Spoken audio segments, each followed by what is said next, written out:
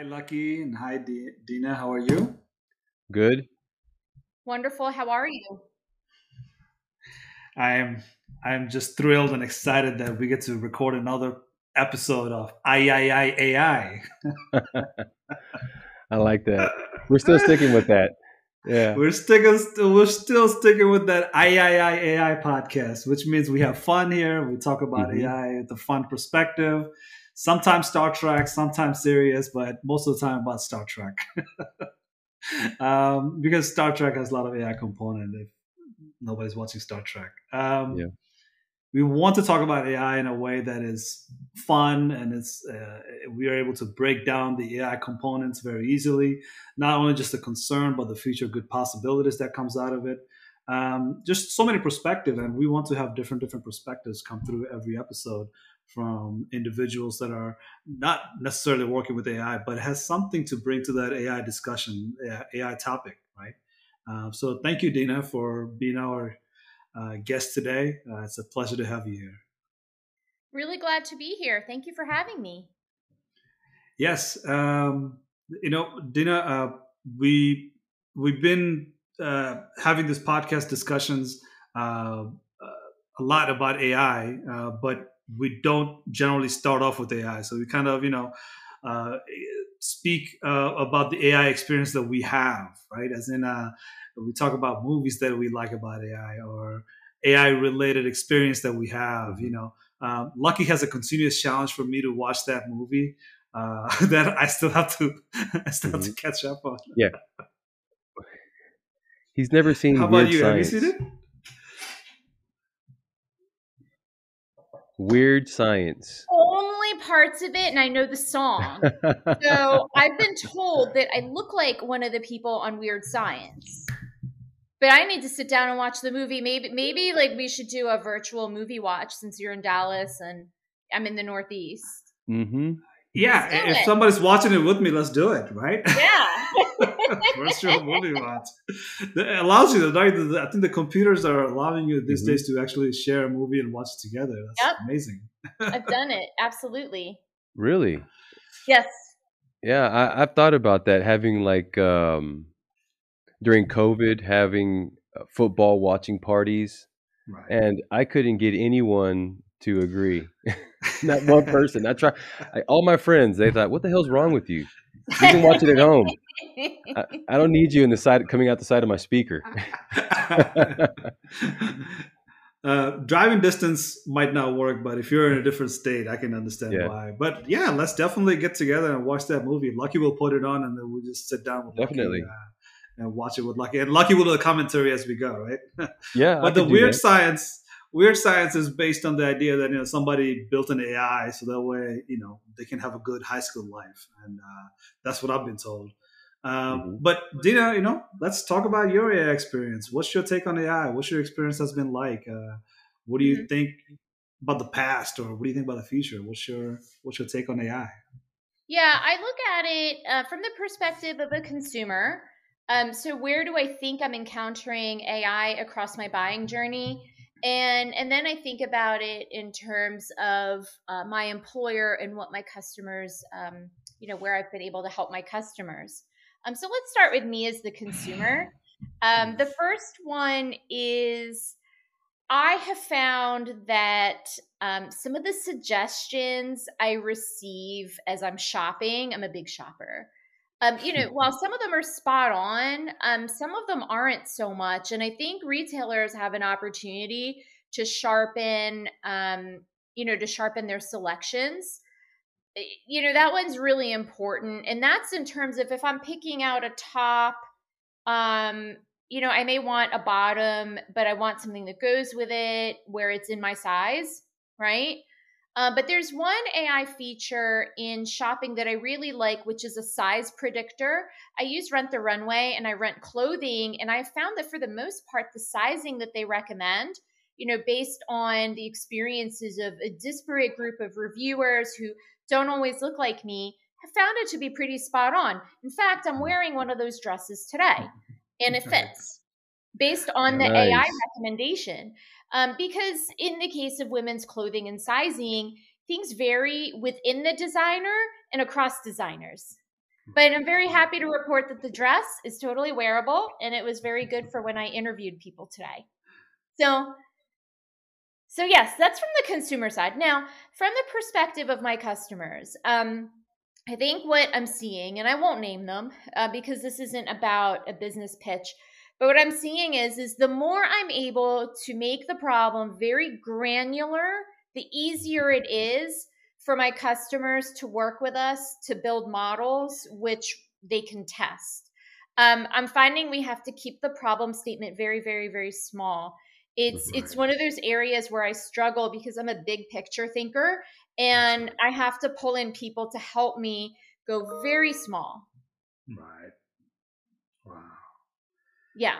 And this problem statements, this use case, right? Smaller they are, more boring they are.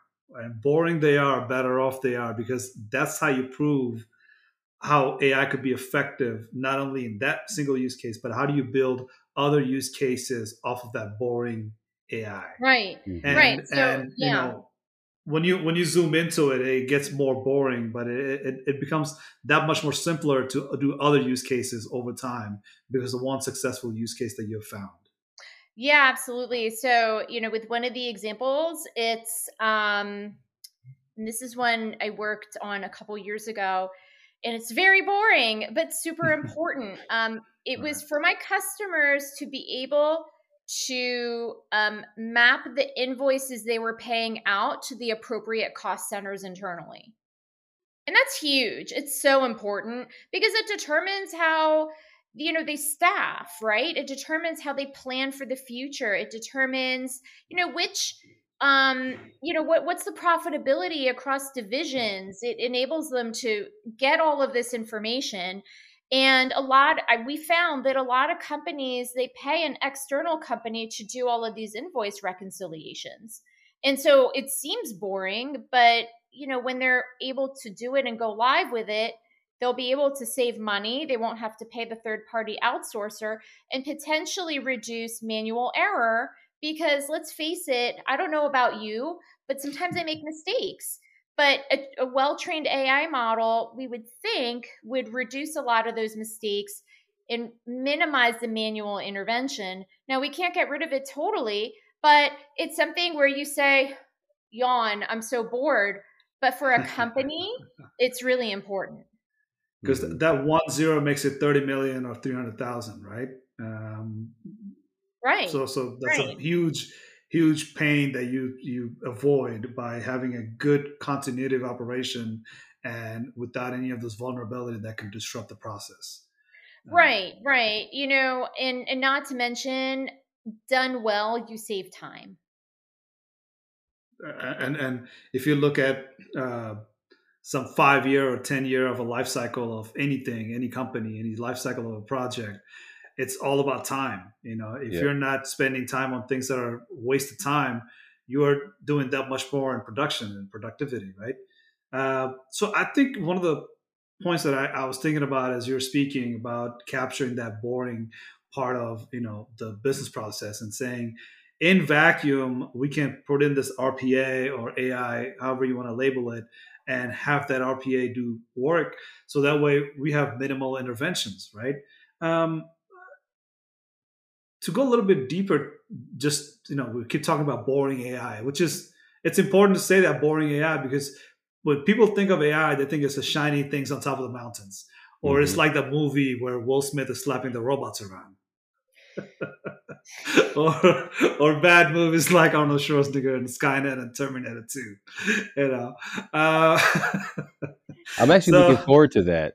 I'm turning red. I don't know why. Why am I blushing? We know what happened with Will Smith. So I would say that it's the boring AI. It's what's effective and useful for not just today, but even in the future. Because if you're not building off of that original AI use case, that it's effective, that is working. So what do I mean by the boring AI? Like, if you see an image, it makes you happy because that image is something that you can recognize. But do you go into a pixel inside of the image and say, oh, this pixel is the best part of the image, right? Like, that's where AI starts. AI looks at a single pixel and works that pixel into the total combination of all the pixel, and then it figures out what an image is looking at, right? What that image is. So if it's Yeah. Mona Lisa, it doesn't know Mona Lisa. It just knows a single pixel inside of the Mona Lisa's picture and studies that over and over with all the other pixels combined, and then figures out, oh yeah, it's a Mona Lisa, right? For him and I, we see the picture. We don't start with a pixel. So No. a boring pixel that is boring AI, we don't have to go through that. We don't have to go through that boring process. We see Mona Lisa, we see Mona Lisa. If we know Mona Lisa, we know Mona Lisa. If we don't know Mona Lisa, who cares, right? Yeah. Move on. But for an AI to learn that Mona Lisa, it has to go through that boring steps of, okay, figure out what a pixel is first. What does a pixel entail? Pixel Mhm. entails a white and black color. Okay, if it has a white and black color, assign it these numbers, and assign it these numbers if it has colors in it. Now you Right. separate out. So you see that process that the AI has to go through in order to understand Mona Lisa, the total picture, the total image. Um, that's what I keep saying boring AI for, because if you find a use case where you can find true positive, false positive, and false negative, you have a quadrant that you can work off of and say, well, it's successful that we can actually run through each of these steps inside of the business process Mhm. and say we will have be successful because our data are actually structured well enough for our AI to find these little details about what's positive, true positive, what's false negative, right? Yes. And off of that, you build up a total operation like Tesla, BlackRock hedge fund, or Amazon, or Facebook, right? Yeah. You have all sorts of possibility, but you have to start, and you have to start early, and you have to start with the plan that you're going to do this for the next 5 or 10 years. Um, I just want Yeah. to put that out there because the boring AI is like, well, why are you calling it boring AI? I'm like, yeah, gotta call it boring AI because it is that boring. Trust me. Yeah, and I want to make a comment. So, no disrespect to RPA solutions. In fact, we partner with some, and they Right. definitely have a time and place. But with the customer scenario that I shared with you, they did try using RPA. But as you know, the issue is, especially with cloud solutions, which are updated at a very frequent on a very frequent basis, you have to update all the screen scraping with the RPA, and because of that it's a constant moving target, and it's why my customer decided that for the invoice matching use case, RPA was not appropriate. It's very good for other tasks, but it goes back to because RPA, you're looking at the bigger picture, right? So what does this screen look like? And it just doesn't capture things down at that granular level, such That's that right. if there is a slight shift, you're not redoing everything. Yes. True. True. Lucky. How's Well, this? How's this so far? well, yeah, no, I'm curious. Well, yeah, this is kind of lends back to my ideas of what AI is in this infancy now, Right. um, and what we're trying to develop. Like it seems like we're in the building the foundation for AIs to the future. And it just like I said, it reminds me of back in the old days where things were more disconnected and everybody, like when they had bulletin board systems when the internet started, it was more spread out, everyone's doing their own thing, and at some point all that came together. And that's what I know I mentioned it before, but I think right now all AI is just trying to discover what AI can be Right. and where it fits. And at some point I see AI growing to a disconnected, singular purpose or singular solution type scenario where AI starts to get a little bit more cognitive.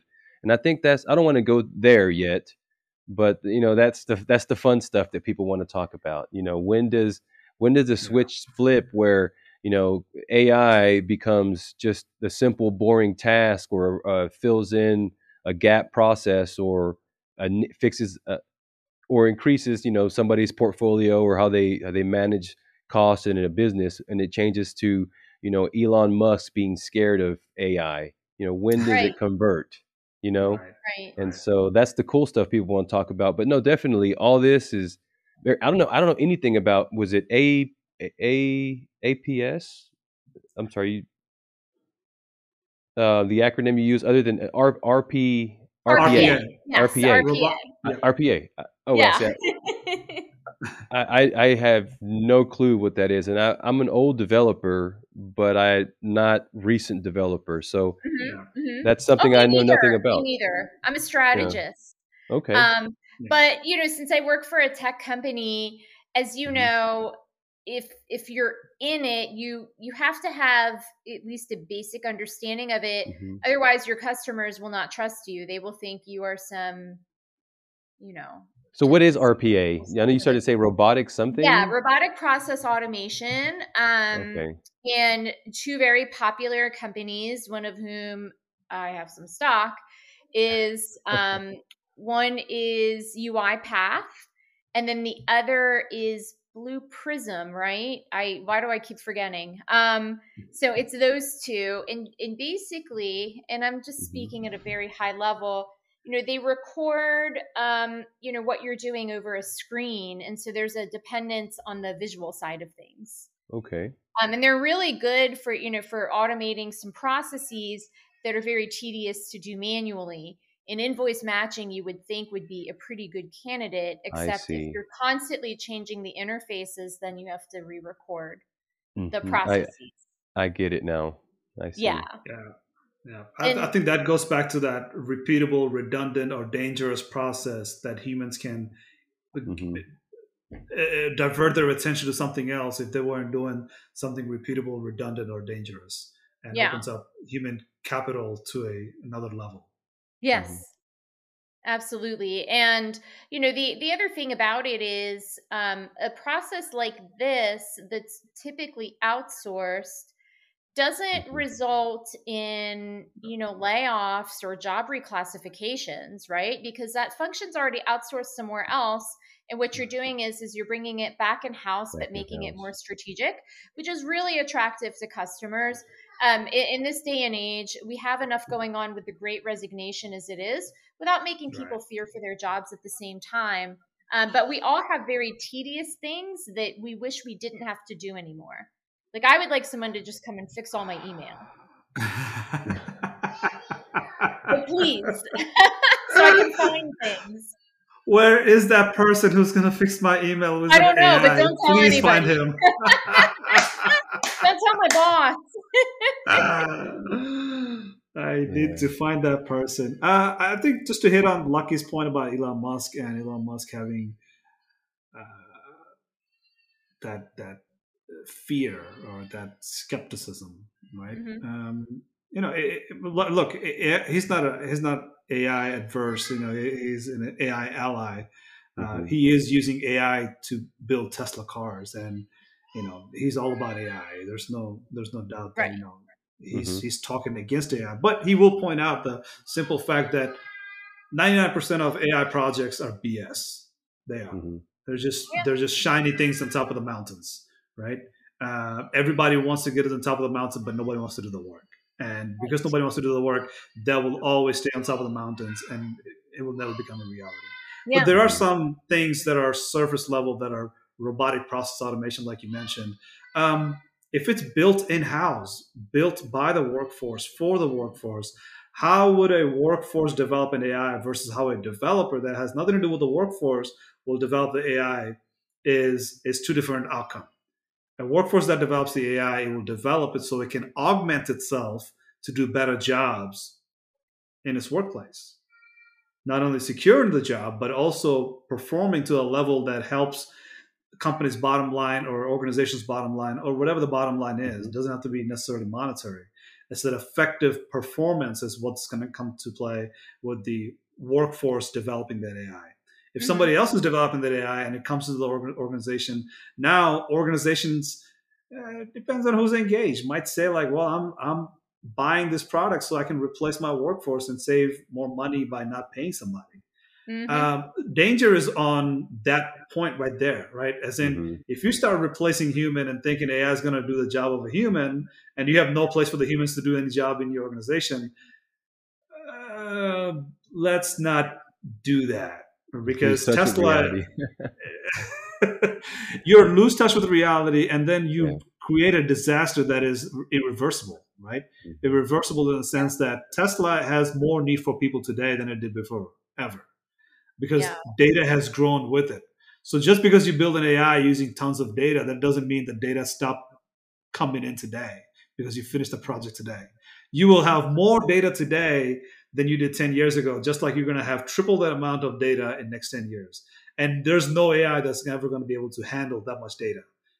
You will always need a workforce that needs to grow, Mhm. but you need that workforce augmentee to help with this data collection, to help with this data processing, to help with this data analysis and evaluations, and then monitor them in production, right? You always need human in the loop.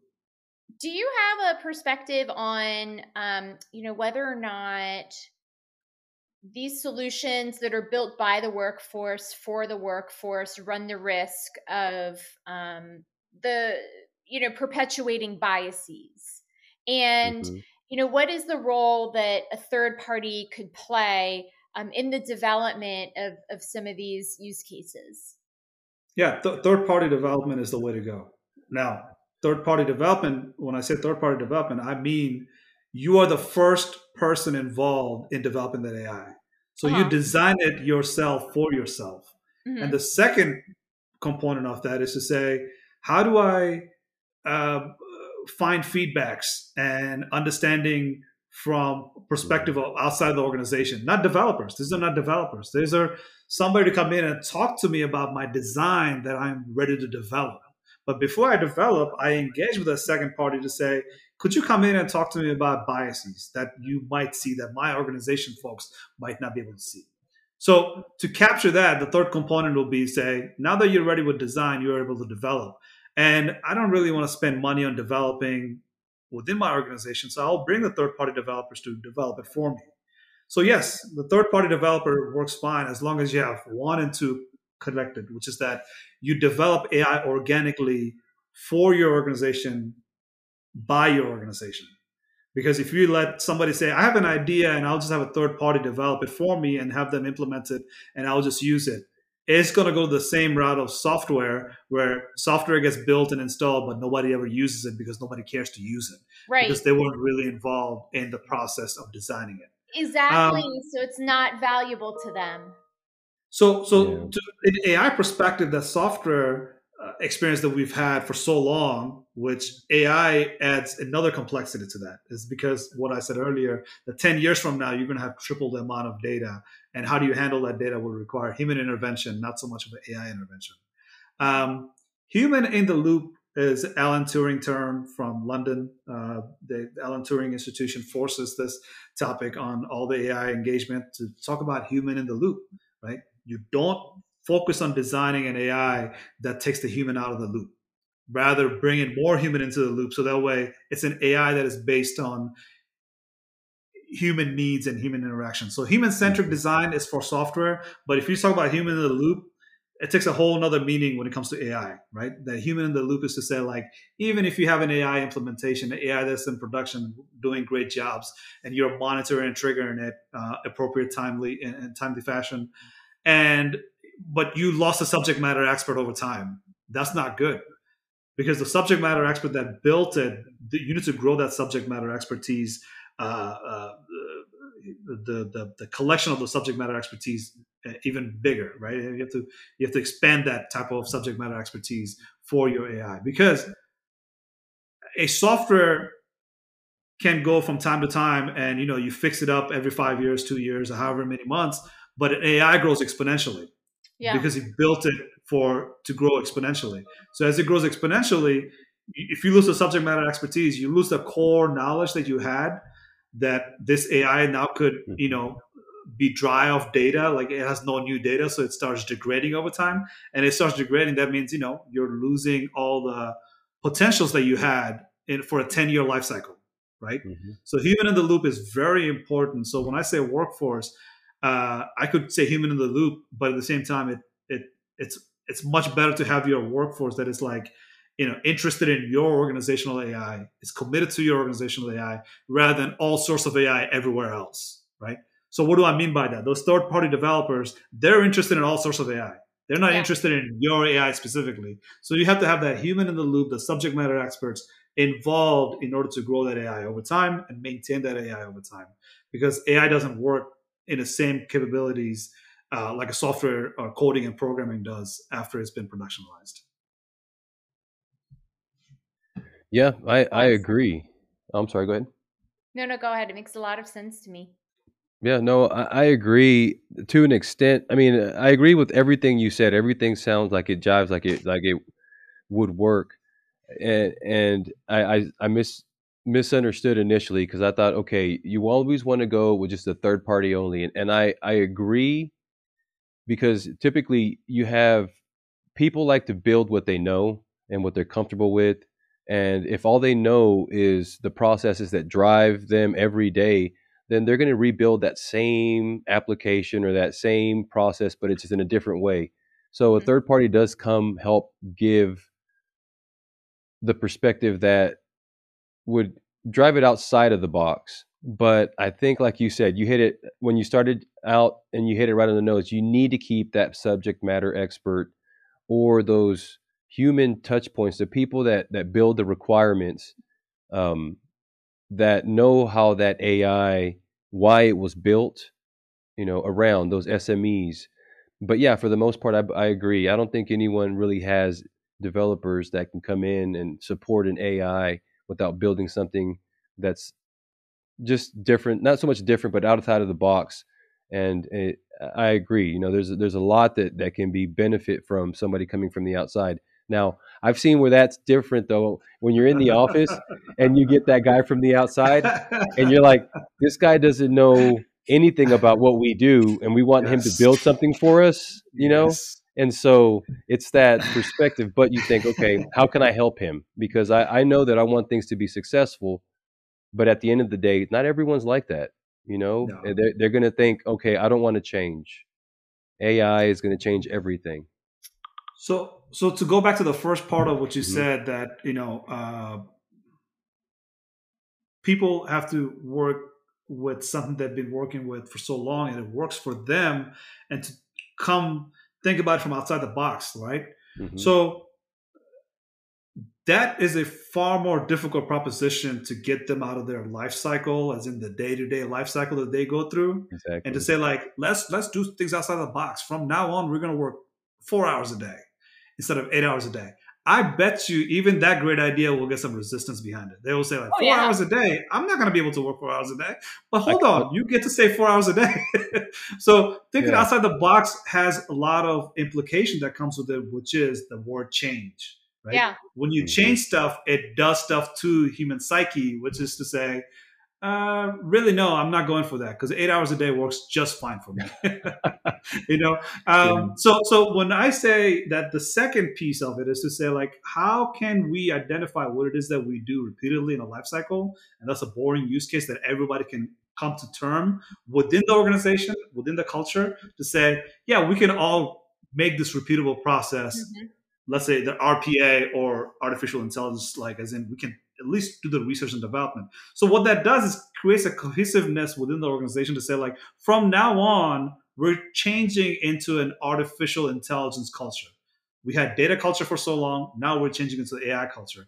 So without engaging so Wow. much of what goes on a daily basis inside of an office, the business process goes, how about we just research and develop so we can prepare ourselves for the AI culture in the future, rather than trying to change the culture that we already have and disrupt it in a way that confuses people more, right? Yeah. So I think that first piece is to say, look for that boring AI, find that boring AI, and organize within your culture without really shifting your culture just to talk about AI. And then over time, you become an AI culture just from that single Hmm. successful use case.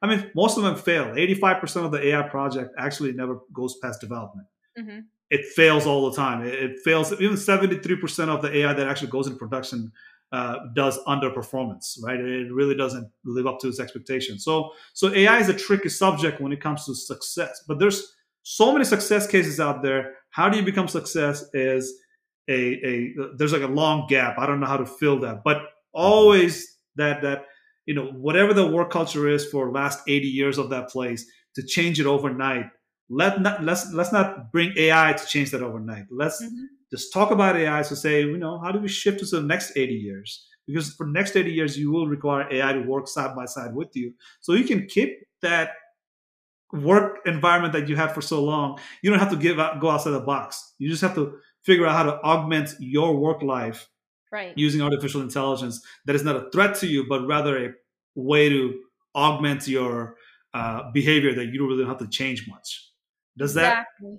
that It does. So instead of manually counting things when you could be doing critical life-saving research, but you can't because you have to count these things because there's a research implication, you take that off of your plate, then you get to do what you want to do, which is the actual work. And it's no skin off of your nose because someone took the burden off of you having to count all of these precise little things.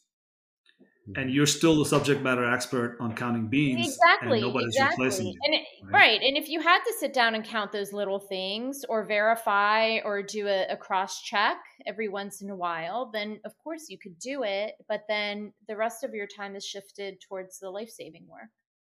So I'll give you a good example of a workforce having AI and how that workforce is able to expand its capabilities. The European countries are very unionized, so they don't really have this worries about AI coming in and taking their job. So there was already a easy factor to convince the workers within the union, within European countries to say, yeah, if we bring in the AI, it's not really to replace you because you are unionized. Nobody's going to be able to replace you and fire you. And I say that because once they did bring in that AI, the particular case that I'm talking about here is the bank tellers. Instead of doing their bank teller's job, AI was doing the bank teller's job for them, right? And these bank tellers were actually just keeping an eye on it to see if the AI was able to perform to the level it's been performing and it's improving over time or not. So it has improved over time. So guess what happened when you have a workforce that has a lot of time in its hand, right? So one of the business process, the way to develop it is that, like, say, here are my capabilities, right? I have an intention of serving this zip code, and I have the opportunity to serve based on my business process that I've established, and there's my capability. So your capability is very limited. Capability is limited because your workforce is engaged in these limited capabilities, right? So when your workforce frees up its hand, now you're saying, wait, hold on a second. My workforce actually can handle more clients than I had previously. So how about my workforce that used to just handle customers as they come and go? Now this workforce is actually calling up more customers saying, we have more capabilities to handle more customers. Would you be willing to come and be our customers? So now you have 100,000. I'm just making up a number here. You went from 100,000 customer to 200,000 customer because previously you were only able to handle 100,000 customers. Not that you didn't want to handle 200,000 customers, but because of your limited ability to have limited employees, you weren't able to handle 200,000 customers.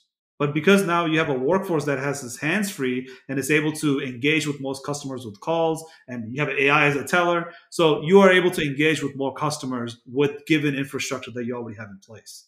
So your intent has grown, your capability has grown, and your opportunity has grown as well, right? So it's a matter of augmenting that workforce so that your workforce can do more. And the reason that's important in this scenario with great resignations that we're talking about is that no matter how many people that we don't have today, we're not going to have more people in the future, right? We're actually shrinking our workforce, not because we're frustrated with our job or whatever. Baby boomers are retiring, so they're not working anymore. The next generation that is coming, that's not really engaging in a redundant, mundane job. They want to do something meaningful and purposeful. So the shift in that kind of lack of workers is going to have to be addressed, and we have to do more with little. Right, our capability have to grow with people that we might not even have, and have them be engaged in something meaningful. Like, let's say for that bank example, they're calling up customers and trying to engage them to say, this is a tough decision to make, but can I help you with that decisions to become a customer in this bank that you never banked with before? Yeah. Right? Yeah. It's very true. There are certain jobs which are just not as appealing anymore. That's right. Yeah. Yeah, I tried to get my son into the same field as us, geeks, and it sounded good. It felt great, and he started, and then it just the generation now just doesn't have that hunger to be. And what's that old saying? I forgot how it goes. Was it bad times breed strong men? Strong men breed um, weak. Is it not weak, but not? How's it go? Where basically what you notice, and it happens all through time, is you'll have tough times will bring strong men, and then they'll bring good times, and good times breeds weak men, and then that'll bring bad times, and then it just cycles around and around. Well, I think that's where we're at now. We've worked so hard to develop this monster now that is a monster of convenience, and it makes everything so easy that the next version, or the kids now, they just have it too easy, and now it's they're weak, and we need bad times to make strong men again, or to really kind of bring out the innovation.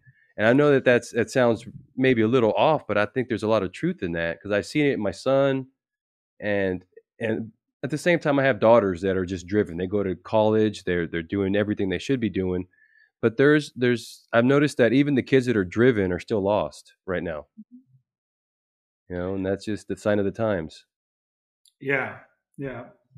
If I can add to that, look, all generations had it good, and all generations had it bad. And by that I mean it's Mhm. based on your experience, right? When I was in the Air Force, first got in 2004, everybody that saw me, they said, "You guys in the Air Force have it so easy now. It used to be really tough." And then 2022, I talked to a Air Force guy that just got in the other day. I was like, "Oh my God, you would not believe what we had to endure." Right? It's so true, we isn't it? we were so tough. Like this is the equivalent of, look, I was more poor than you were, Oh, right? yeah, yeah, yeah. That's a community of language that we have. But look, I think one of the things that are happening right now is that uh, th- that equalizer, right? So I'll give you one example. It's off topic, but I think it makes sense. In New York City, in Manhattan, everybody rides a subway. Mhm. Hmm. Everybody rides a subway because no matter how rich you are, you drive a Bentley or not, you're not gonna get to the Wall Street anytime soon if you take your Bentley to work, Mm-mm. Right, unless you live upstairs from Wall Street where you work. right. So a train, as a subway, is an equalizer, sort of like an iPhone. That you don't have to have an iPhone, but as long as you can communicate, you have an equalizer that equalizes all things. The potential for you to reach out to somebody over a phone equalizes the whole society, right? So a Manhattan subway equalizes the whole Manhattan, no matter how rich you are. Rich, poor, everybody in Hmm. the middle, weak or strong, whoever you are, you can ride the subway and get to wherever you need to go. It's up to you to persuade yourself to get what it is that you need in life, right? So AI is one of those equalizer, because if you think about data collection has two components. It's a software and a hardware. You need to have a hardware that is, over time degrading. Over time, it will create rust. Over time, the wires will burn up, and then it will stop working, right? But as long as you have a software that captures that data and keeps that data moving from one product to another, which is one hardware to another, it will always be data no matter where it goes. The data is data. You collected it very well, you secured it. So even if your hardware dies off, and this is where I'm going with this, we as a human cannot do that. We have a hardware that wears off, and it goes into the ground, right? It disappears back into the ground, right? We don't know where we came from, but we know for sure where we're heading. This hardware is going to go into the ground, and my memory is going to come with me. Yeah. But when it comes to the hardware and the software that holds the data, that data will move on from hardware to hardware. It can live for the next 800 years if it likes to, if we allow it to. Hmm. Um, Lucky, I know you're gonna hate me for this, but this is Star Trek, bro.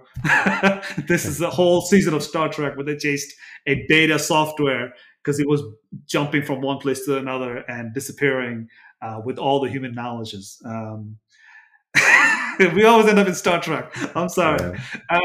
So what you're saying, Lucky, and what's happening in the world is that we have to create this data and we have to create this monster because somebody else will if we don't. And somebody else's monster is going to have that disadvantage, that advantage that we don't have. And we're in disadvantage.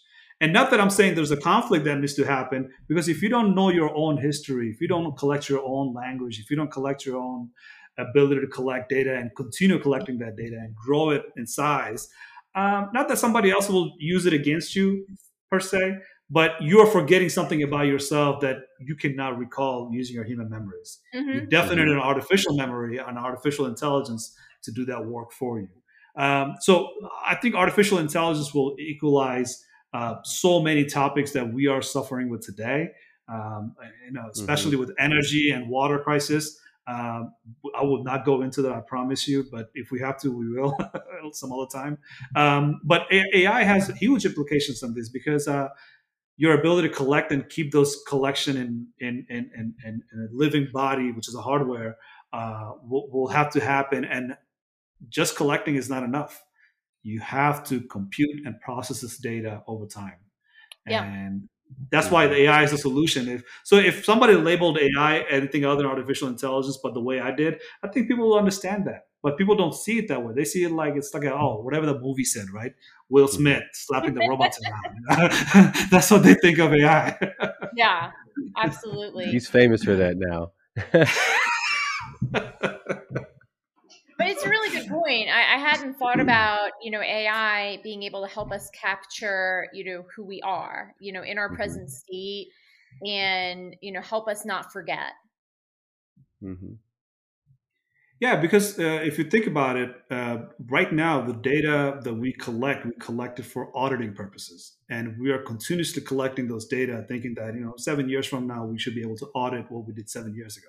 But now that we start collecting 7 years worth of information, it also gives us a glimpse into how the next 7 years will go, right?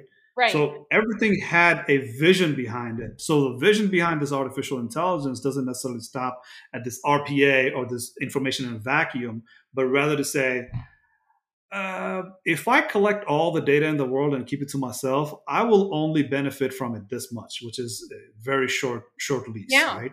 But if I was able to collect this data and merge those data with other sorts of data, and I start finding insights that no human ever in history has ever saw those insights, now we have a different source of reaction in community and society, right? Society is able to look up to itself and say, like, look, we didn't even know we could invent a product that is based on sand, and we can stop using petroleum to develop plastic, right? And we can do research and development in a fashion that doesn't require 10 years or 10 months worth of research and development in order for it to productionalize. We can do research and development because we already know what research and development requires. We just don't have the data that is structured to do the research. So once we get to that point where we have structured data in so many places and we can collect them all into one and start doing research to figure out how to develop let's say a car, let's say a plastic piece that you can sit on, right? Chair, tables, furniture, whatever the case is, new materials. Those are all worth it to do, right? Those are the possibilities that we're talking about beyond just business process. Yeah. We did lose you for a couple of seconds. You froze. Sorry so we about missed that. the first part of that sentence. No, it's quite all right. But I think I got the gist of it. Yeah, for sure. That was just like a second and a half, maybe. Yeah. a third of a second. Split second. Technology. Maybe failing hardware. I don't know. You sounded kind of like Max Headroom for a second there. It was great. It was really good. I thought, oh, wow, okay. So we were talking about failing hardware, and here we go. The hardware's failing. Failing. There you go. Timing. Yeah. That was a great production. As long as it recorded on my side of audio, which I think it did, when we actually put this audios together, I think it will come out great. So you're not gonna hear me. Oh no, for sure. Oh wait, are Are we at the informal part now, or do I need to put my serious face? No, back on? the serious, informal, it's all part of the game. So That's we're all at, part of the game. we'd like to be serious, but Yeah. life is not always serious. You got to Oh, enjoy I it. thought I was serious all day. Oh, goodness. You Here, know, let me pick my life, nose a little bit, right? and then there we go. Now we're off the serious part already. Like, forget it. This podcast has gone off the rails. It needs The to hosts sometimes. aren't even drinking, but they sound drunk. There you go. Oh, that's what happens when you work all day, right? That's the grind. Yeah. Oh, I know. But- And work, has not always been the same. So the type of work that we do today requires more drinking than before. And thinking. Yeah. Because if you think about it, people used to drink back in the days. They used to go back to the hard labor the next day, so the body wears it off faster. Mhm. Different source of damage, but today you drink and you don't really work it off. You just keep drinking every day without working it off the next day. You just carry the poisons over and over, and yeah. Or in my case, because I'm a candy addict, I don't really drink much, but I do eat candy. That candy sticks with you. Not good for you. Not good for you. But oh so good. Oh so worth it. I could do a whole podcast and I would come up with something to say about candy every week, and I would never run out of things to say. Like ever. One week I could do Smarties, the next week I could do Free. Week after I could do that cotton candy that you get from the beach. I mean, the possibilities are endless. Wait a second. Are we talking about having a podcast about candy and you're going to be the host and we're going to come and listen to you? Please do, because I would love to be in that podcast. Like, oh my God, I'll have you on there and we'll sample all these different lollipops. Like, we could do that one week. Maybe like the Smarties lollipop the best? I do personally. But how do we feel about blow pops? Yeah. How do we feel about the ones you get from the dentist? You know what? Stay tuned. We'll find out. I like sour candy. Why am I here? I need to go out and buy some Smarties lollipops. Like, hosted by who? Like, you Willy hosted, Wonka. but yeah, Willy sponsored Wonka. by Willy Wonka. Yeah, sponsored by Willy Wonka. Dina, sugar addict, Kaylani. Eyes are all dilated from candy. I know. Talk very fast. No, wait. Okay, wait a minute. What are we doing? Where are we? I lost my chain of thoughts. Right. Why do I have a headache? Why is the room spinning? Where's my candy? Where's my candy? Where's my candy? And then 2 minutes later, I'm asleep. Asleep on the mic. It's a 2-minute podcast that's everybody's favorite in years to come. Well, you lose people's attention after 2 to 3 to 5 minutes, so That's 2 minutes right. is perfect. That's right. Yeah, me collapsing 2 minutes into it would be fine. Yep. Boy, oh boy. Who needs Gary? No. When I could just sit there and eat candy for all of you. I need to research on my podcast platform to see if there's a podcast about candies. Mm-hmm. Why not? Oh, I guarantee you it would not be as fun as mine. I mean, seriously. Or I could do YouTube videos. Like, I could do both. Yeah. Yep. Oh my I goodness. could do I a agree. YouTube video of my candy podcast. And that way, the people who want to consume it just in an audio fashion can do that. And then everyone else who wants to watch me physically enjoy myself as I'm unwrapping and eating Smarties lollipops. Yeah. Oh man, So you're going to the ASMR videos about candy eating with the rappers all holding to the mic like. My dogs would start barking if they heard stuff like that. It sounds like they're getting fed. Daddy's ready to feed us. Matter of fact, it's getting close to that time. Yeah. I've got to start feeding puppies. Well, Wonderful. It's always a pleasure. Always a pleasure. Had so we much are not fun. drunk, but we're about to go have some candy for ourselves. Yeah. I need some think sugar. tonight, the big Smarties. I have little Smarties, medium Smarties, and the giant Smarties. And today, I'm going to have the giant Smarties. You're talking about the big ones that are like this big Yes. and I'm a kind of chewy? connoisseur. Oh, man, I'll tell you, I don't like drinking either. I'll drink a shot of whiskey and then I'll chase it with about 3 glasses of chocolate milk. Come on over. I'll give you some Smarties Yeah, instead. yeah. I'm not. But yeah, candy. Is I'm that the an same. Irish Bailey kind of drink? Yeah, yeah. It's what it turns. It's what it probably feels in my stomach like. But at some point, I give up on whiskey. I love whiskey, but I'd rather, like you, I'd rather have a bunch of candy. I'm serious. Yeah. I am with you on that. 99 times out of 100, I guarantee I would go candy. Yeah. Not a. It's the right move. It's the Mhm. right move. I'm sure it'll My, kill me, but it's the Yeah. right move. my kids are gonna be sad that they're gonna see me eating candies. I'm not sharing with them. Like, yep, that's what I'm gonna do today. Back away. Back away. Back away. It's not your moment right now. Not My your moment. moment. My moment. Eat it slow with a lot of satisfaction. Yes. So Dina and Lucky, I know we gotta go get some sugar and get some Yeah. sugar in our system and not talk about AI for the rest of the day because we did plenty of those. Maybe for the whole week. Who knows? I'm gonna quit on AI for this whole week. But a lot of good possibilities, but only good possibilities that I can think of is that we get to sit down and talk to each other. We get to talk to Dina and we get to talk to Lucky.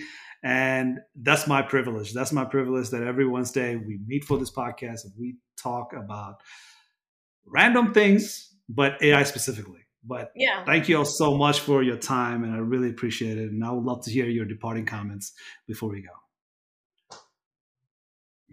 Dina, after you. I'll go ahead. Talking to you still brings home the point that a lot of specificity around what we're trying to accomplish within AI remains the best way to go.